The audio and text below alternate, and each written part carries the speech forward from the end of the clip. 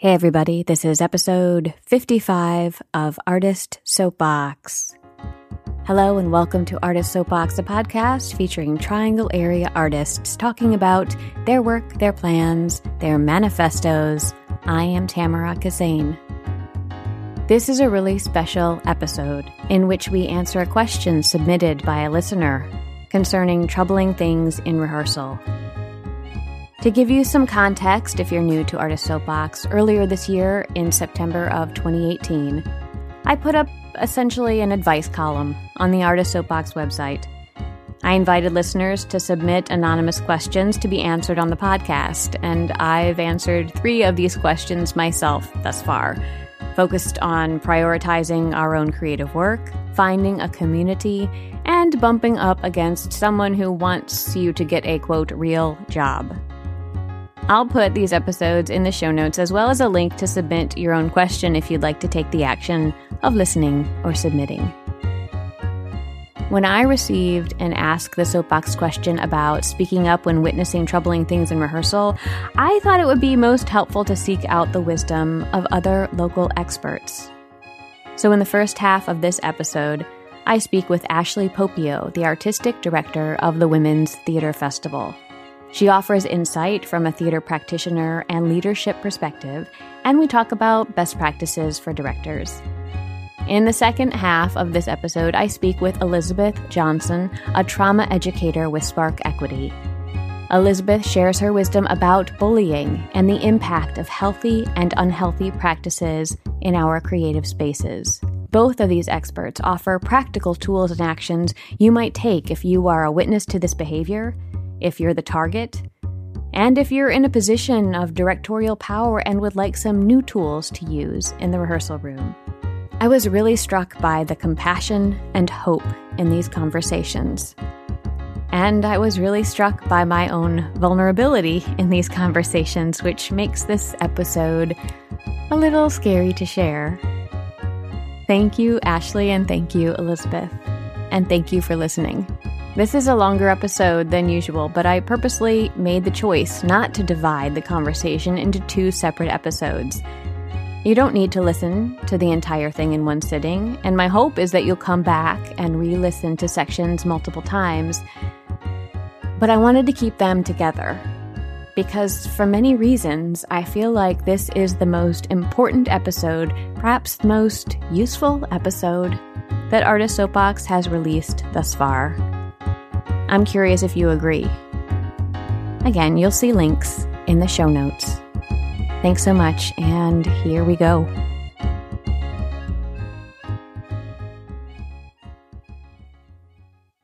And now it's time for a question from a listener on Ask the Soapbox. Dear Soapy, I have a question about speaking up when I witness troubling things in rehearsal. I'm relatively new to theater, but already in my experience, I have seen people, actors, designers, stage managers, shouted at and minimized, usually by the director. I have seen cases where people ask a question and the director treats them as though they are inconveniencing everyone and slowing things down. The person who asked the question is then considered high maintenance. I have heard it stated directly and implied indirectly that we're all adults, and that the onus is on the actor, designer, crew member to speak up if they have an issue. One glance at the news headlines makes it pretty clear that for most people, it is hard to speak up against authority for a wide variety of reasons. Why does this happen? What should we do when it happens? How do we stop it from happening? I recently read this quote: "When you work with human beings, being trauma-informed is not optional." I feel like people pay lip service to that notion, but I have not seen it put into practice. How can we apply a trauma-informed approach to the way we make art? Signed, Hoping for Healthier Outcomes. Hoping for Healthier Outcomes. I'm here with Ashley Popio, the artistic director of Women's Theater Festival, to address some of these questions. Hi, Ashley. Hi, Tamara. Thanks for including me. This question is very intriguing, and I'm excited to answer it. Should we take these questions kind of one by one? Would that make sense? I think that makes a great deal of sense. Okay, let's do it. So the first question is, why does this happen? Well, sometimes people don't know that communicating in a way that's loud or dismissive or rushed is not okay because they were raised in a household where they experienced that type of communication. And so to them, it feels normal. Your reader asked about trauma, and we also have to remember that many of the people who are in power in theater were also victims of trauma. So they could have been growing up in a household where there were dangers like that, and that's how they learned to communicate. So they might literally not know that that type of communication is not okay. So it could be from the family of origin, but I think also it could be the way we learned to make art, that people who were raised in a certain theatrical environment, that a director is the person who does the shouting and everyone should obey that person. That's an outdated model, but it's one that's been pervasive for many, many years. So one of the things that they said is why. And you made the excellent point earlier when we were discussing this, that to some extent, it's a rushed process. And a director can be filled with fear and insecurity that they're not doing their job well, that they're not going fast enough, that they won't make their deadlines. And so sometimes that fear, insecurity, and stress comes out in ways that are uncomfortable for other people, like yelling, like rushing, like ignoring questions or belittling people. Mm-hmm. That doesn't mean it's okay, but that might be why. Mm-hmm. So what should we do when this happens? Well, I think it's important to remind actors and designers that they always have the power to leave. If they are in a situation that feels emotionally dangerous to them, that is just as important as a situation that feels physically dangerous to them. I did a study recently about local theater companies, and I can tell you that there are 44 of them here in this area. So if you have a problem with one director, you do not need to work with that director ever again. If you have experience with a local theater company where you felt uncomfortable or where your feelings weren't trusted or you weren't listened to, you never have to go back. Even if it's a paid gig, 8 of our local theater companies pay. So if one of them is not treating you well, you can go. I think that people, especially women, forget that they always have the power to leave. Here in North Carolina, even if you're a contracted worker, we live in a right-to-work state. There are many reasons why that's not usually a great thing. Mm-hmm.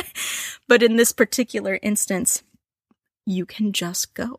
Mm-hmm. It means you won't get paid, but it also means that you won't be enduring something that makes you feel disrespected. Also, by your leaving, if you tell why you leave, it can be a really powerful statement. I'm going to talk about an instance when I was a little girl, actually. Working in Wisconsin in one of my first theatrical gigs was maybe the third thing I'd ever done professionally. I was playing Amaryllis in The Music Man with my little braids that were swinging as I played the piano. And our director was from a Hollywood background. He'd actually done movies before, and he would yell at us and use swear words and be angry. Like, his face would turn red, I remember. And our leading man quit. He quit, and he wrote a long letter, and I know it was a long letter, talking about how it's not okay to treat particularly child actors in that way. Because the director read it to us as a company to explain to us why the leading man had left. And then the director apologized and changed his behavior for the rest of the run. So it's really powerful to use your option to leave. Now, that doesn't have to be the first thing that you do in a situation. For example, I was trained in anti-bullying techniques when I was teaching elementary school. And one of the most important things that you can do in a scenario like your reader was describing, I keep saying reader, of course it's a listener, like your listener was describing, is to support the victim. And you can either do that in the moment if you're feeling brave. You can say, don't yell at her, or he was just asking a question. Can you treat him with respect? But if you're not feeling particularly brave or you can't risk your own emotional health, you can still support the victim after the fact. You can go up to them later in the afternoon and say something like, "Hey, I saw what that director said to you. That was not okay. How are you feeling? Are you all right?" And that kind of after the moment support can also help a victim feel like they're not crazy, to feel hurt, that other people witnessed and were on their side. And also it can be a way to identify yourself as an ally in this situation so that the victim doesn't feel alone. And you might even be able to begin talking about a strategy to help the victim continue to feel okay and safe, or even to potentially confront the person who's been dishing out the abuse. Now, one of the things that you said, Tamara, when we were talking about this earlier was it's possible to go over their heads. Do you want to talk about that a little bit? Sure. So one of the things that you're talking about, Ashley, I think is the power of other people in the room advocating for the person the director is minimizing or making feel uncomfortable. But so the people in the room can be advocates, but there are often people outside of the room who hold power, who can have a direct conversation with the director. And those people would include the producer or the artistic director. The stage manager is another option as well. Those people are the folks who hold the purse strings, who also hire the director, and who are ultimately responsible for the production and have a vested interest in a healthy rehearsal space and a good experience for everyone. So as an artistic director, I think you might be able to address what you would do if somebody approached you about this type of behavior. I actually have a literal example that I can use. I won't mention any names, but we did have a production wherein a young lady who had been a trauma victim came to me privately and said, "Okay, the way that the director in this particular production is trying to get us to speed up is she's clapping while we talk. And loud noises are triggering for me, and it's making me really, really anxious." For whatever reason, she didn't feel comfortable telling this to the director, and the director definitely was not trying to make anybody feel uncomfortable.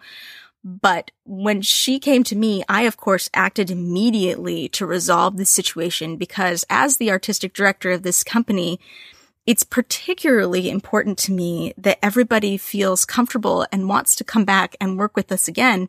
If we become known as a company where it's uncomfortable or even emotionally dangerous to work for us, no one will return. So an artistic director does have a vested interest, just like you said, Tamara, in making sure that everybody is comfortable. I was able to approach this director, tell her that that technique was making her actors uncomfortable, and she stopped immediately. So you do have the power to go over the heads of your director if you're not comfortable speaking with them directly.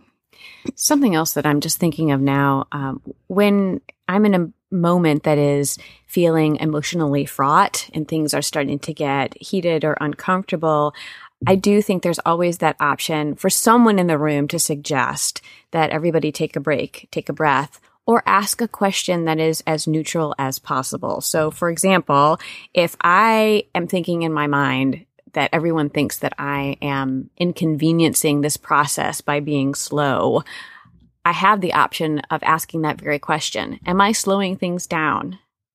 Do you feel like this is throwing off our rehearsal schedule tonight?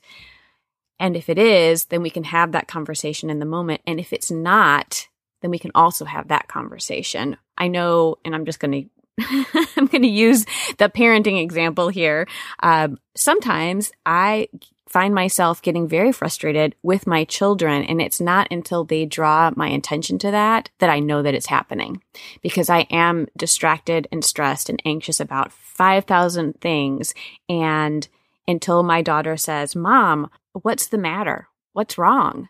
Then I realize that maybe I'm speaking a little bit too loudly. Maybe I'm not using my kindest words. Maybe I'm acting in a way that is not actually supporting a very positive interaction with my children. And I've seen that happen in the rehearsal room as well, where it's just a matter of not knowing and everybody needs to kind of take a reality check. So it is always possible for anyone in the room to say, hey, let's take 5 and let's recalibrate and come back together.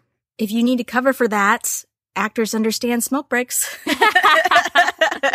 Smoke breaks, pee breaks, any of that.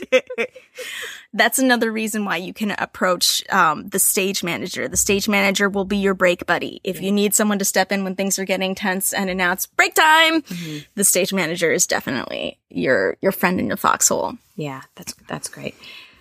We also talked about having an anonymous reporting option. So if you don't want to talk to a person, stage manager, artistic director, the producer, what other option might you have? Well, the Women's Theater Festival has an anonymous reporting option right on our website. And there's no reason why other theater companies couldn't do that too, because it's very simple. You just have a Google form that doesn't ask for anybody's name and says, what do you need to tell us? And then that's anonymous. However, if you're working with a company that doesn't have that option, all you have to do is make a fake email account and send an email to the info at, because every theater company has a email address that's for the theater company as a whole. So if you need to tell somebody something and you absolutely can't have your name attached to it, you're always able to make a fake email and send it to the theater company itself. So for the Women's Theater Festival, is there a designated person to respond to that kind of an anonymous feedback? So it goes into our company email, and the 2 people who check that are Johanna Maynard Edwards and myself. And usually it's me who responds to that sort of thing. I would say in all the incidents that we've had thus far, it has been me who has responded. Often I go out in person and just watch a rehearsal from then on. Sometimes even just having my presence physically in the room is enough to make everybody behave a little better. But also if I see things that are definitely not okay, then I have the power to step up and say, we're going to do this differently from now on. And how might you approach a director who's kind of gone off the rails a little bit? What are some things that you might say to that person? So we try and put buffers in place. We have people from the festival itself come and stay in the room so that the festival always has a presence. Often just being watched is enough to get a director to dial it back a little bit. But there has been an incident where we also went in and kind of saved people, where there were designers in an uncomfortable directorial situation who said, we're going to quit. And we said, okay, we support that. We will take over in your absence and you leave this uncomfortable situation, go where you feel safe. We have nothing against you. We will definitely work with you again. And sometimes it is that the person is literally abusive and horrible. And sometimes it's that 2 different personalities just don't fit so badly that they need somebody to intervene in order to make everybody feel safe. So I think the last question was, how do we prevent this from happening in the first place? And one of the things that I've found has worked really well in my own directorial circumstances is starting every rehearsal and ending every rehearsal with an emotional check-in. This is a technique I learned from Bear Theater, so thanks, Bear, where we just have everybody in the room circle up and first of all say how they feel coming into the rehearsal space. Everybody has stuff going on in their lives. And if you don't take a moment to acknowledge, then they'll be carrying that through the whole rehearsal. Or they'll be quietly whispering it to 6 different people. And that takes up rehearsal time and space as well. So if you just get everybody to check in before they go into rehearsal, not only does that promote company unity and remind everyone in the room that everyone they're working with is a person who has emotions, who has history, who is coming into the room with things that happen to them in their life today. It triggers our empathy. But also, then when we check in with them again at the end of the night, you can see how your directorial techniques affected their personal mood. If you do things right, what you should hear when you go around the circle is, oh, that was such a tough rehearsal, but I feel good about it. I feel like I did some good work and I felt supported, and this is such a good team. But if you do something that's not quite right, you might hear people say things like, ugh, that delay was frustrating, and I sat here for 2 hours before I got used, and I could have been home with my kids. And when you get that kind of feedback, it's possible to adjust and attack it from a different angle the next time you all get together. It's also possible to respond in the moment so that people don't go home with that frustration on their shoulders. If they say, for example, you didn't use me for 2 hours, you can say, I'm so sorry. I wish I'd planned better. That's totally my fault. Or you can say something like, thank you for using that time to review your lines. I noticed that you were doing that, and I really appreciate you continuing to work despite the fact that I didn't plan as well as I possibly could have. And that way, your actor leaves you, instead of being frustrated and angry with the process, feeling like they were a valuable contributor and that they had been heard, and that you realize that you are also not perfect and you will attempt to not make that same mistake again. So having emotional check-ins both at the beginning and at the end of your rehearsal, I would recommend that to any director and any process. Yes, I love the idea of an opening and closing ritual of any kind. It sounds also like you are setting up a situation in which people feel comfortable communicating how they're feeling to you, and that will be received in a supportive way.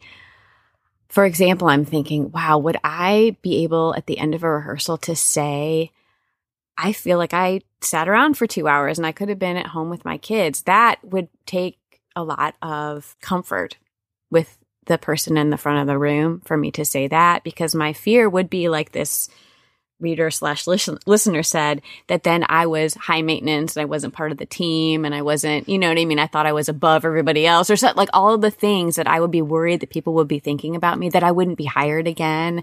So I think it's really part of the director's responsibility to set up a room in which that kind of feedback is welcomed, expected as part of the responsibility of the cast. Like, look, I know when I've directed in the past, I've very clearly said, look, I'm going to do the best that I can here. I hope that you will tell me if I am not creating the best environment. These are my goals. These are my expectations. And if I'm not meeting yours, let's have a conversation and just keep repeating that over and over and over again, that we're all in this together. This is not, emergency surgery, so we can kind of take a breath here. And just trying to realize that the product is important, but the process is, for me at least, the most important part of this entire art making endeavor. And if we're not feeling good by spending all of this time together in rehearsal every single night for weeks and weeks and weeks, then why are we doing this? You know what I mean? So yeah, how else do we stop this from happening? Well, I would encourage my fellow directors to be collaborators, not dictators. Yes. I had a moment earlier this year where I posted a question to the world at large at Facebook, and I had a gentleman who is older than I am contact me privately and say, we need to work on your confidence. You are coming across as a person who doesn't have confidence. And I responded to him with, how is asking a question and getting the input of my fellow artists revealing a lack of confidence? If anything, as an artist, it takes more confidence to ask for the input and feedback of other people that you care about and trust, and to take their opinions and their viewpoints into account and to assimilate it into your own method of creating, rather than to go in and say, my way is the only way and I know what's right and everybody else better step off. That's an insecure way of being a leader. A good leader checks in with their troops, knows what's going on in their lives, cares about how they feel, and empowers them to be the best creators that they can possibly be. And if you're a director who isn't doing it that way, if you're a director who's a dictator, who's listening to this podcast, I would ask you to try the other way and see how it feels. You might be surprised. People have really good, important things to add. And if you're willing to accept even a few of those, everyone will be so much more interested in working with you. Your art will improve. The final product will be better. It's worth a try. Please give it a try. Yes.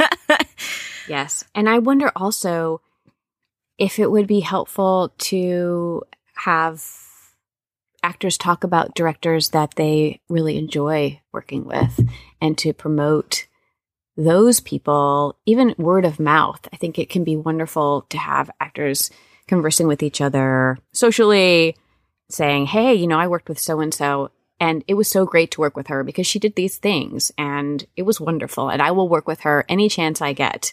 And giving that feedback to the director. You know what I really appreciate? Because one interesting thing about directors is they don't often see other directors work. Right. And so, I know that if one is a director for a very long period of time, it's unlikely that you're also an actor at that same time. So you only know your own way of doing things. And I think the more we can talk about positive rehearsal experiences and ways of making work and spreading the word and sharing those resources, it might infiltrate in ways that we don't even intend at this particular point. Just sharing that information.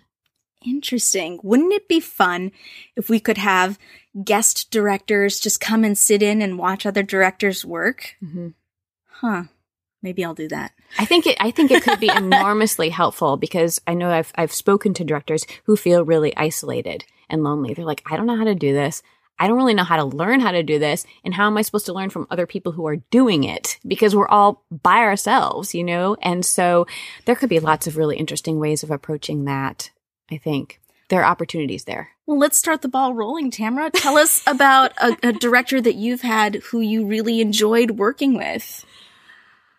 I have enjoyed working with, I've talked about her on this podcast before, but Jules Odendahl James has been a wonderful director. And what makes her wonderful for me is that she allows the actors to explore in a way that feels very liberating. So she manages the process, but she doesn't impose on our process. She respects the actor's work, and she will help guide us and provide us with information that we need to do our work. So there have definitely been times when I've looked at her and said, I don't know what to do. Can you tell me if I should walk over to that chair? Like, please just tell me. What am I doing here? And she very quickly and happily steps in, and she gives great notes if I'm not being effective at all. But she also allows people to try things in this really low pressure kind of way and kind of find our feet. And I love that.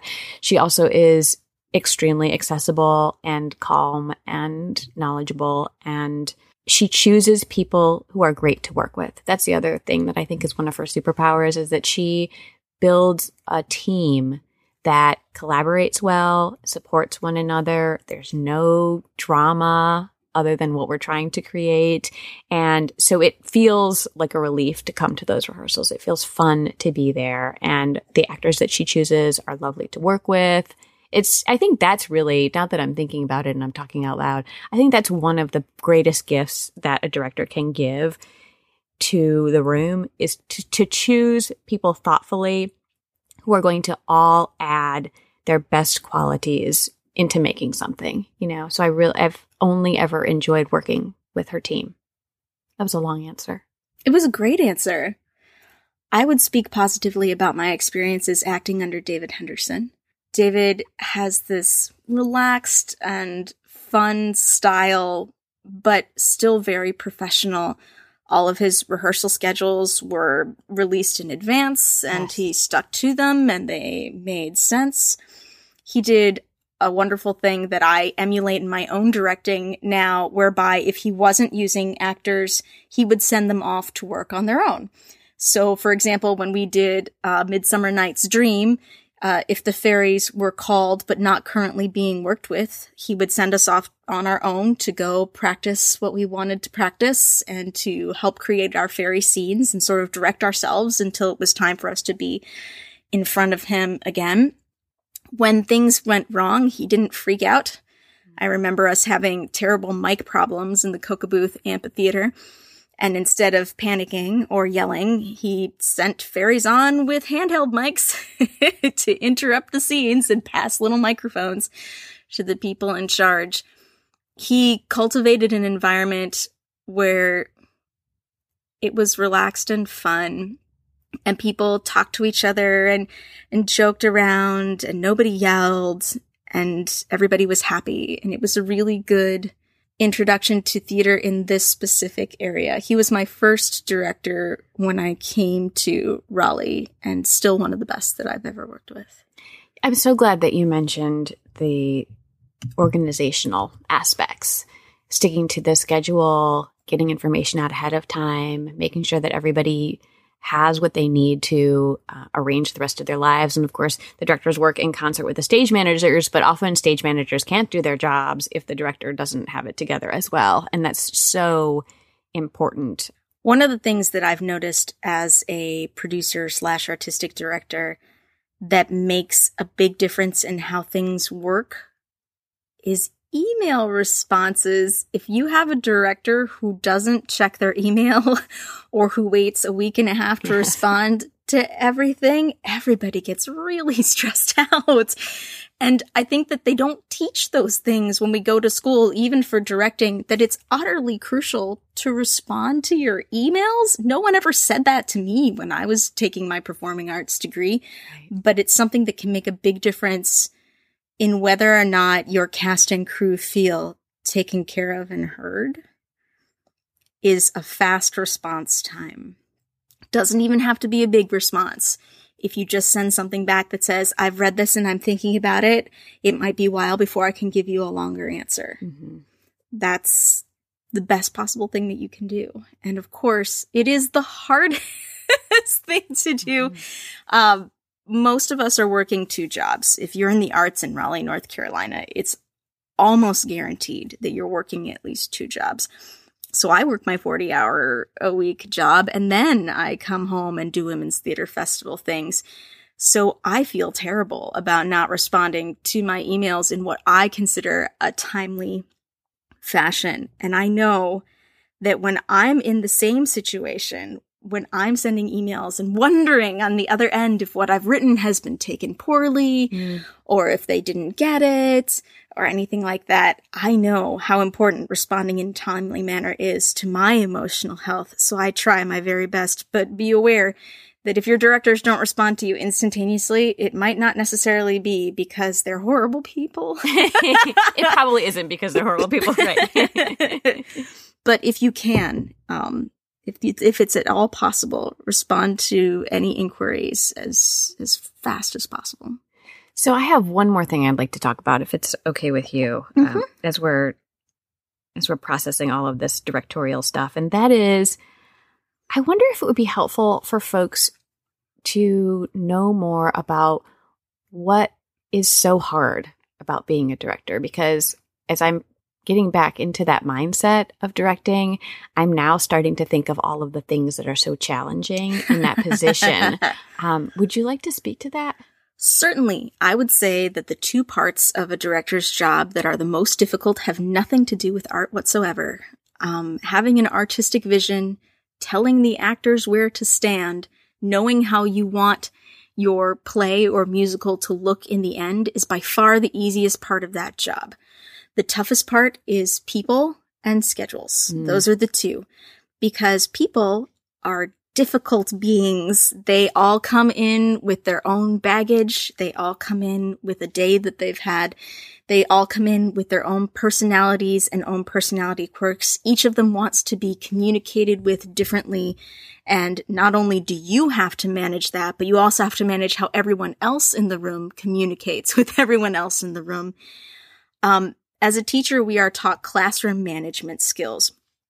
which is making sure that you have your hands on the reins of any social group situation. And that doesn't just mean that you're in charge of how you talk to everyone in the room. You're also in charge of how everyone else talks to everyone in the room. Because if you don't create an environment where everyone feels safe, no one will come back. So it's, handling people is definitely the hardest part of my job. Making sure that everybody's getting along, and if they're not, that I step in and resolve it in a respectful and timely manner, that I make sure that everybody feels heard, that I am well educated on manners of emotional trauma, on manners of racial and sexual discrimination, and how I have privilege as a middle-class white woman, that I need to be careful that I'm not bringing that into the room and pushing it on the other people that I'm working with. There are economic concerns. Almost everybody who is participating, particularly in a community theater situation, they're not being paid to be there. So they have to pay for childcare and gas to get to you. And if you're not treating them well, they'll never return.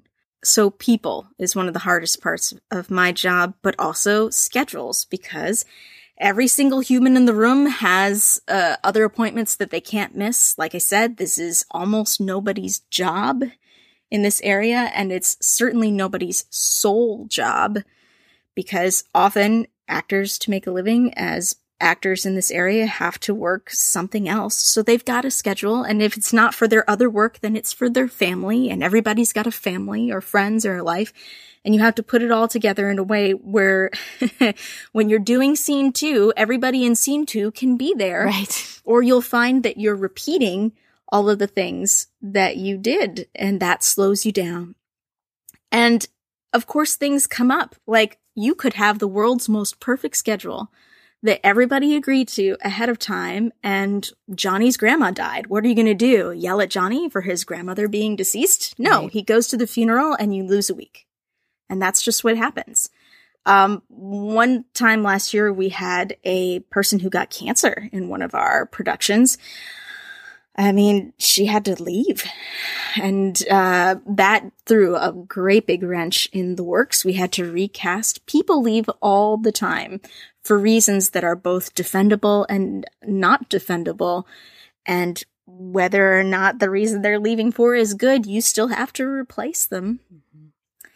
So it's people and schedules, I would say, are the toughest part of being a director. Actually telling people where to stand and how to emote is, I would say, about 20% of my job.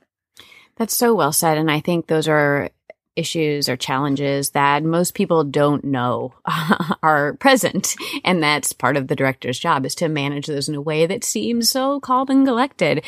All this is to say, it's very challenging work to be the director of any size production, whether it's at the local level or something much larger. And in addition to what you said, I would add, my experience has been feelings of loneliness or isolation and imposter syndrome. It can be a real challenge for some of the directors that I know, because you feel like it's just you up there who needs to know what's going on.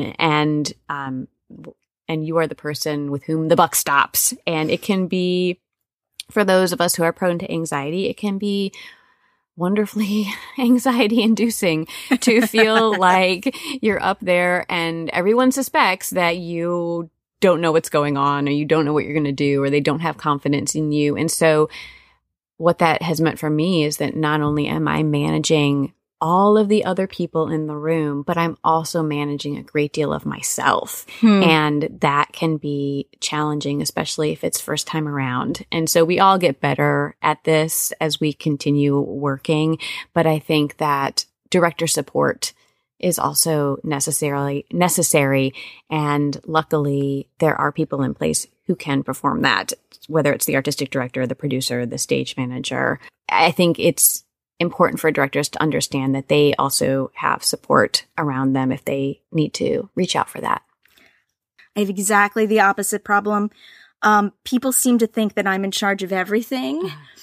People will come to me and say, actually, it would make way more sense if our performance started at 7 instead of 8 because of the kind of childcare that I need to get or because of commuting. And I'll look at them and I'll be like, what makes you think I have control over that? I do not. That's the venue. I have no control over that. Or they'll come to me and they'll say, we don't think our show is being marketed very well. For example, why did this production for the Women's Theater Festival get to go on the State of Things and this other production did not? And I'll be like, Frank Stasio makes those decisions. Yeah. I have no control over that. People will say to me things like, our rehearsal location is very inconvenient for me. And I'll be like, sorry. This is the one that we were able to get for free. I have no control over that. I have a syndrome where everybody kind of assumes that I can make everything in their life better. Yeah. They just ask and they have no compunction about asking. They ask all the time. You see, it's that thing that you do. You make people feel like they can talk to you, and then they do, and it's like, I didn't really mean like everything. I just meant like, just wanted to have an emotional check-in, but I can't solve all the problems. Oh, yeah. Yeah, no, people will say things to me like, I don't really like my co-star. I think that their politics are just unacceptable. And I'll be like, I'm so sorry about that. Right. Oh, well. Right. Like, let me get my magic wand out and wave it around and see if that will help. Sometimes they'll say things like, oh, the way this passage is written, I just don't dig it. And I'm like, oh, copyright laws exist. Like, the author put it that way, unless we literally get their written permission after going through their agents. That's what it is, babe. Yeah. Breathe through it. Yeah. Is there anything else that we would like to talk about related to this question? I would say when in doubt, speak out. If something happens that you are personally uncomfortable with, you saying something about it is a big deal. People will respect you for that. I think a lot of what we read in this letter was some fear about being a quote-unquote difficult person. Perhaps that is the way society was set up in the past, but as your writer indicated, things are changing, and I do think for the better. If you are feeling strong and brave, then if you see something, say something, and perhaps the environment in which we all live and work and create will begin to change. Thank you so much, Ashley. I really appreciate it. And now it's time for a question from a listener on Ask the Soapbox. Dear Soapy, I have a question about speaking up when I witness troubling things in rehearsal. I'm relatively new to theater, but already in my experience, I have seen people, actors, designers, stage managers, shouted at and minimized, usually by the director. I have seen cases where people ask a question and the director treats them as though they are inconveniencing everyone and slowing things down. The person who asked the question is then considered high maintenance. I have heard it stated directly and implied indirectly that we're all adults and that the onus is on the actor, designer, crew member to speak up if they have an issue. One glance at the news headlines makes it pretty clear that for most people, it is hard to speak up against authority for a wide variety of reasons. Why does this happen? What should we do when it happens? How do we stop it from happening? I recently read this quote: "When you work with human beings, being trauma-informed is not optional." I feel like people pay lip service to that notion, but I have not seen it put into practice. How can we apply a trauma-informed approach to the way we make art? Signed, Hoping for Healthier Outcomes. Hi, Elizabeth. Thank you so much for being here. I'm so glad to be here. Thanks, Tamara. Why don't we start by having you tell us a little bit about the work that you do? So I'm a trauma educator. And so one of the things that I do is help people create trauma-sensitive spaces and practices in their work and in their professional life. And so if you're a healthcare provider, that could be making sure that you're like your intake on your form for a new client or a new patient would be as sensitive to someone's personal trauma as possible. And if you're a health educator or someone else, that might be like, how do I make my classroom a little bit more inclusive for all the kids in the space, knowing that some of the kids in the space may have suffered from some personal trauma? Well, I appreciate you being here to respond to the questions from the listener, given your great background and the work that you do. Why don't we just dive into the first question here?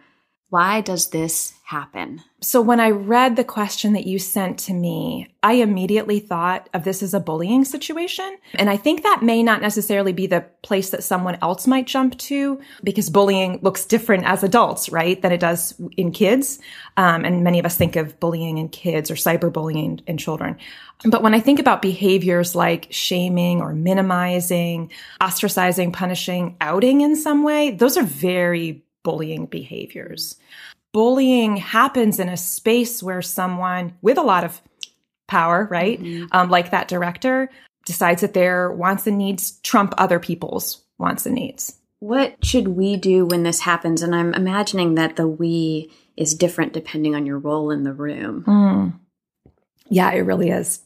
And I was thinking about that too. So I think that we love to think of this idea of like active bystanders, like people who are ready to jump in at a moment's notice. And some people are more able to do that than others. When I think about folks who have been historically or economically marginalized in some way, so that could be differently abled folks, it could be LGBTQ folks, Native people, indigenous folks in our country or around the world. Those folks have traditionally had less power. And so it may not feel quite as safe for them to be able to jump in and speak out and be that active bystander. So there's kind of like a dynamic in terms of like, does it feel safe for you and does it not? And if it doesn't feel safe, then I am always saying, don't do it. If it doesn't feel personally safe for you, whether it's like physically safe, or it feels like this is a risk me saying this thing out loud, then don't do it. And so for folks where it does not feel safe for them, I think about how can they talk to someone who has more power or control or is more senior,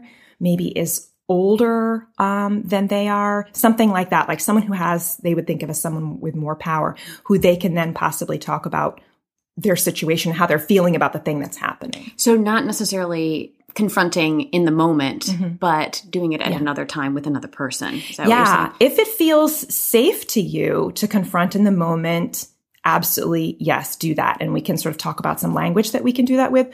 But when I read the question from the listener who wrote in, it sounds as if they are someone who may be more junior and maybe not feel quite as ready to sort of jump right in and confront the director about something that's going on. So for some folks, yes, like think about in a work situation or like in a kind of like a corporate environment, those folks who were more senior may be more able to sort of jump right in and say something.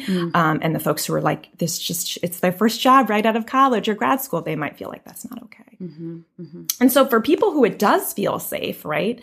And I think about this too, like in terms of like, I'm a white person and I've got a lot of different privileges that sort of go along with me. It's sometimes really effective for me to call out the racist piece that I see in the room as a white person, because if there's other white people who are sort of perpetuating a stereotype or something like that, they're going to be more inclined to listen to me because I'm quote unquote, air quotes here, like them, right? I look like them, where it may not feel as safe for someone who identifies as a person of color to call out that, right?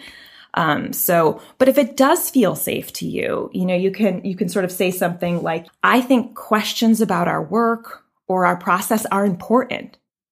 Our collective goal here is for all of us to have the best production crew, whatever the language is there, or the goal is there. And I kind of like then leave it right there. Like it's a 2-sentencer. And maybe if it's okay, maybe I'll like turn it back on you. Like when I say those 2 sentences to you, like I think questions about our process are important because I know our collective goal here is for us to be the best crew. Right. Is your language more than mine possible? Like what do you hear in those 2 sentences? Well, it certainly does stop the escalation. It's an opportunity to take the conversation in a different direction. Which I appreciate because it doesn't sound like judgment necessarily, just sounds like a statement of fact and also gives us the opportunity to get back in touch with our values in the room. And I think those are really easy to lose track of because often in the rehearsal space, they are assumed and not necessarily articulated.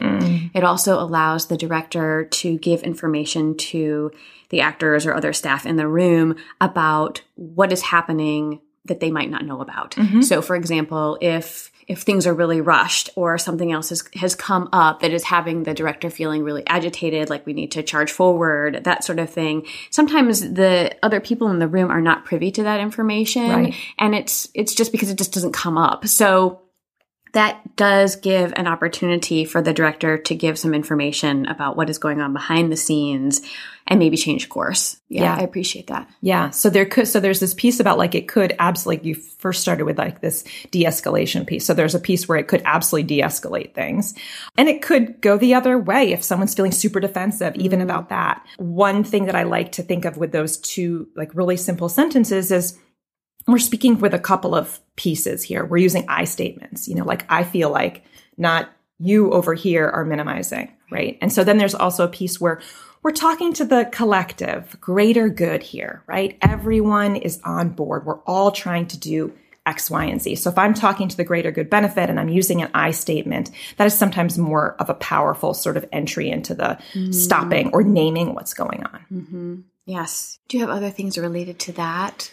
I'm really liking, and I'm remembering what their last question was, and it kind of like circles back to, it kind of neatly ties up a little bit about what you said with this, not everyone may be aware of like the values that are sort of going on in the room. Yeah. So there's the, how do we stop it from happening? Like, which is the speaking up piece. And then I was thinking of like, how do we apply that trauma-informed approach, which I love that. I love, I'm in my mind, I'm calling this questioner hoping because that's kind of how they signed that piece. And so how do we apply this trauma-informed approach to the way that we make our art? And I think that one thing we can always do is when we're gathering like as a group for the first time, like maybe it's a new cast coming together, we can set the tone really nicely by coming up with like, what are our kind of core values, or what are the guidelines? Sometimes I like to call them guidelines. What are the guidelines that we are going to stick to as a group in order for everyone to kind of feel safe, heard, respected?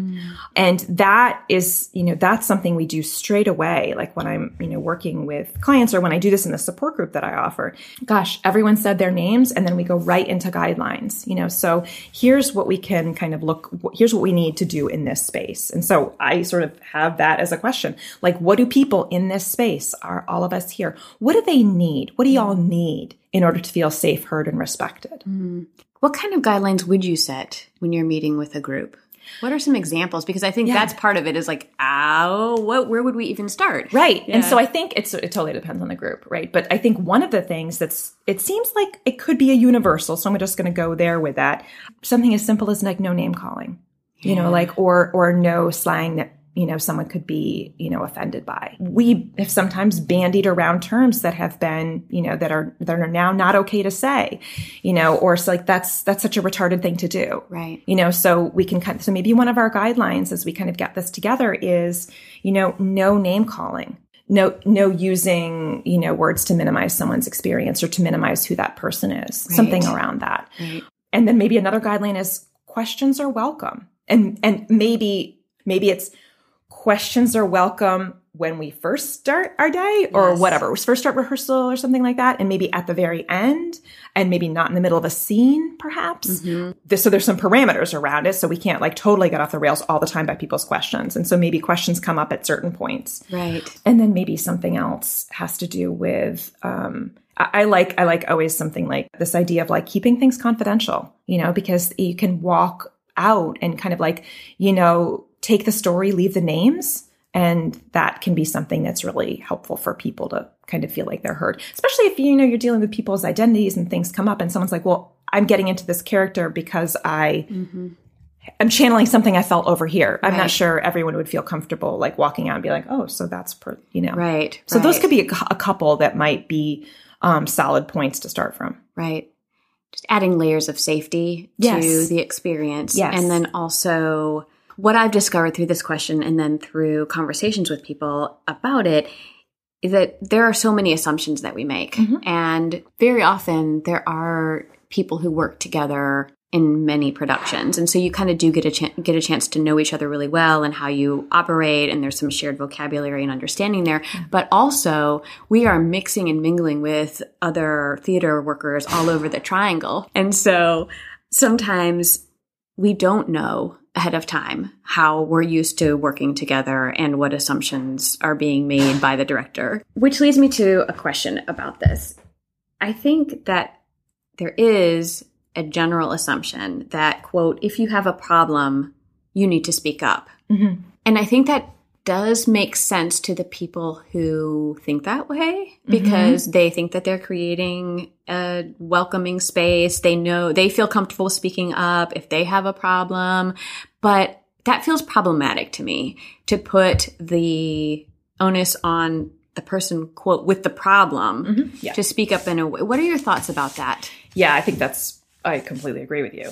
It's also just like, even I kind of even recoil at the language you're using, right? Like, if you have a problem, you speak up. And it's like, but it's not just my problem, right? I'm existing as part of an ensemble, a group here, right? So if I'm having an issue with something that's happening, it's going to affect my performance with all of the people I'm into. I mean, with everybody in the lighting room. and all everyone in the space.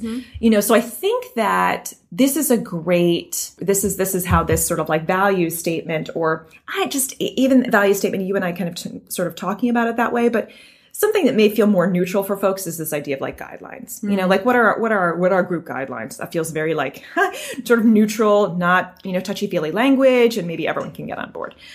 Group guidelines, group agreements. But that's when we can sort of, you know, use those as our piece, you know. And so when something's coming up that we have addressed, right, we set those guidelines, we can sort of point to that piece and say, hey, I need us to pause for a moment. Remember when we set these up, we said we would not be doing any name calling, or we would not be using this term that we all find offensive, or many of us find offensive, or something like that. So I think the idea also of guidelines, which we need to circle back to, is it can't go into a folder. You know, it needs to be somewhere pretty prominently displayed, not on the set, but, you know, like whatever that space is where we are practicing and working and being together. Well, it could absolutely be folded into a contract. Or Yeah. something That's around great. a statement of work, Yes. you know, so that people have those to refer to in their Yeah. homes the same way they would have a contract. Yes. And it could be on a website. Yes. I mean, there are lots of places to put it for people to access. Yes. And it also ups the commitment of the producing company to those guidelines, That's you nice. know, if they're out there in the world for people to see. It's also it's like a collective good thing. Like, even if it wasn't me who came up with guideline number 4, I see it over here. And I'm also seeing that, you know, Alex is looking really uncomfortable about something that just happened. And maybe I can say something, be like, remember that guideline over here? I just want to bring some attention to that, because that feels like it's a piece that's maybe not paying attention to, or that we've skipped over, that's not being addressed or paid attention to. So if we're in this situation in the rehearsal room, something comes up and it feels like a bullying situation, somebody speaks up to the person who is doing the minimizing, let's say, how do bullies often try to explain away or mask their behavior or justify it, you know? And then how do we continue that conversation in a way that, again, doesn't escalate it, but adds some clarity to the situation? Yeah. So bullying is so interesting. And everything for me tends to go back to like abuse of power and control, because that's a lot of what I do. So it's a choice. People's behavior is a choice. You know, I can't control your behavior, Tamara, but I can control my own. And so bullying is absolutely a choice. Whether or not I am an addict or have a mental health issue or anything else, whatever, it's still a choice. So I'm doing it because it works for me. I'm getting something from this. So I'm getting a power surge or like an adrenaline rush or something like that. It kind of minimizing you and putting you down. Right. Because someone had maybe done that to me at one point, because I learned that that was the way that one pays their dues in this environment or whatever. There's definitely a real core piece about bullies doing this because they're getting something from it, right? And they feel like what they're getting is more important than what you might be feeling. So that's like that's a big piece. So what really the best way to sort of like circumvent that, right, is because I can't necessarily control the bully's behavior, but what I can try to influence is sort of what's going on in the space. And did that bully ever agree to the guidelines we set in that space? Maybe, again, how lovely of an idea this is, Tamara, that could be folded into a contract or something else that I need to stick to. Otherwise, I'm out the door. Mm-hmm. So if they did, then we can kind of just gently bring us all back to that. And again, gently bring us back in thinking about, here's what I'm noticing in this space. And what I really want for all of us is that we are the best blank ever. And this is taking away from that. That's kind of how that can kind of sometimes diffuse the situation. I love this point you made about bullying happens because it works. Yeah. I am very conscious that in times of parenting, there have been moments where I've chosen to be a very scary mom and yell and have a scary mom face. Yep. Because it was the fastest way that I could get compliance. Mm-hmm. And it worked. It does. And for me, it was really scary because I realized, wow, I have this tool.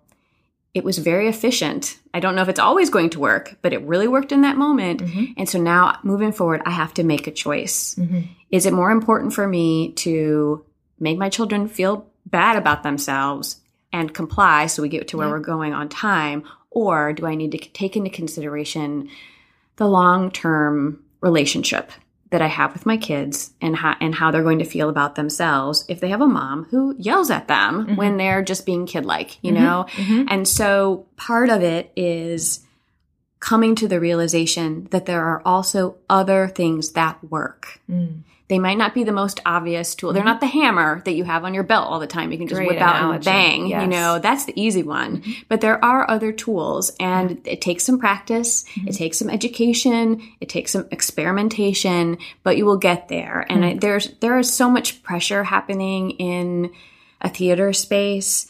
Even if it's not on Broadway, even if it's local, there are financial pressures, there's time pressures, there are personalities that rub against one another. So it is a pressure cooker of a sort. Yes. And so I absolutely understand why people always go for the hammer, but there are other ways. Yeah. And part of it is just realizing that. Yeah.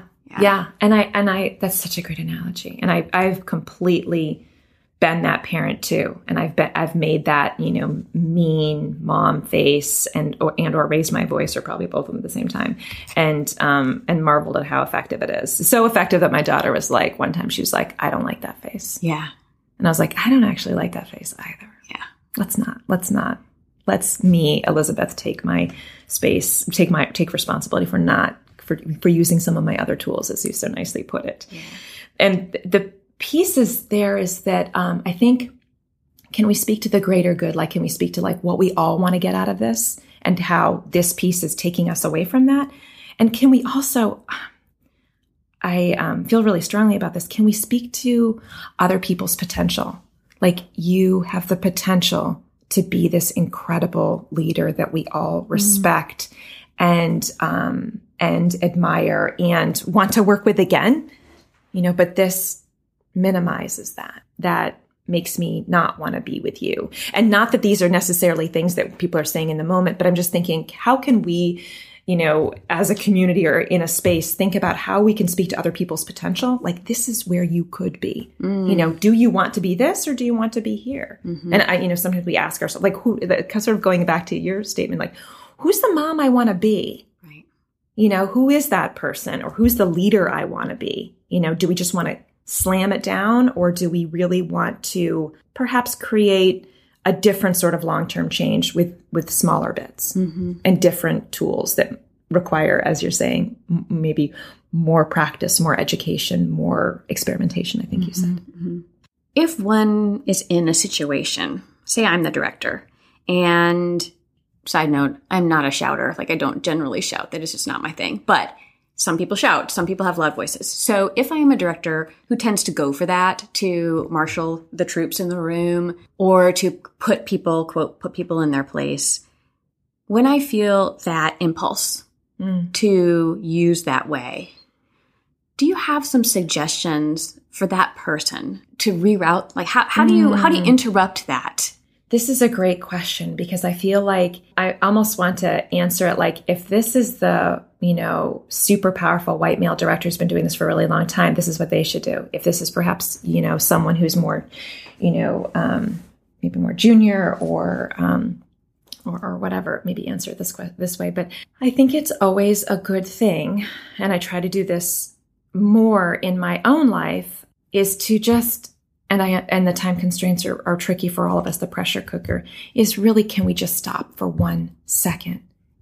Maybe 2 seconds. Yeah. Can we just stop for 2 seconds and just like take this collective like deep breath? And maybe it's like, let's all take a deep breath together and like let it out, And I know as a parent, when I'm at that point where I want to yell, a couple of times I've said to my daughter, I'm at the point where I'd really like to yell loudly at you. Right. And I'm just hoping, FYI. Just so you know where we're at. Right. And see if that sometimes, that kind of like a temperature test of the room or something like that, see if that can't like de-escalate everything. Right. Because I think I've recently come to meditation, Tamara, and I'm recognizing that some of these pieces about let's take a deep breath and like, let's calm ourselves down. And what am I noticing in myself right now just applies to so many different situations. And this is just like one of them, and the parenting and everything else. So can we just take a deep breath before we do the yell, right? And then can we turn it around? Can we even name the feeling that we're feeling without yelling? I am so frustrated that this is taking this time. What's going on? Like, can we just get curious about it? Yeah. After we've maybe taken that deep breath. And maybe there's something going on with, I'm going to go back to Alex. Alex over here is just not bringing it, or is late with their whatever responses or whatever they're doing, or there's something is off. And maybe sometimes with naming that, like, I'm noticing I'm so angry and this is not going the way it is. And we are on tomorrow night or whatever the thing is. Yeah. And what's happening?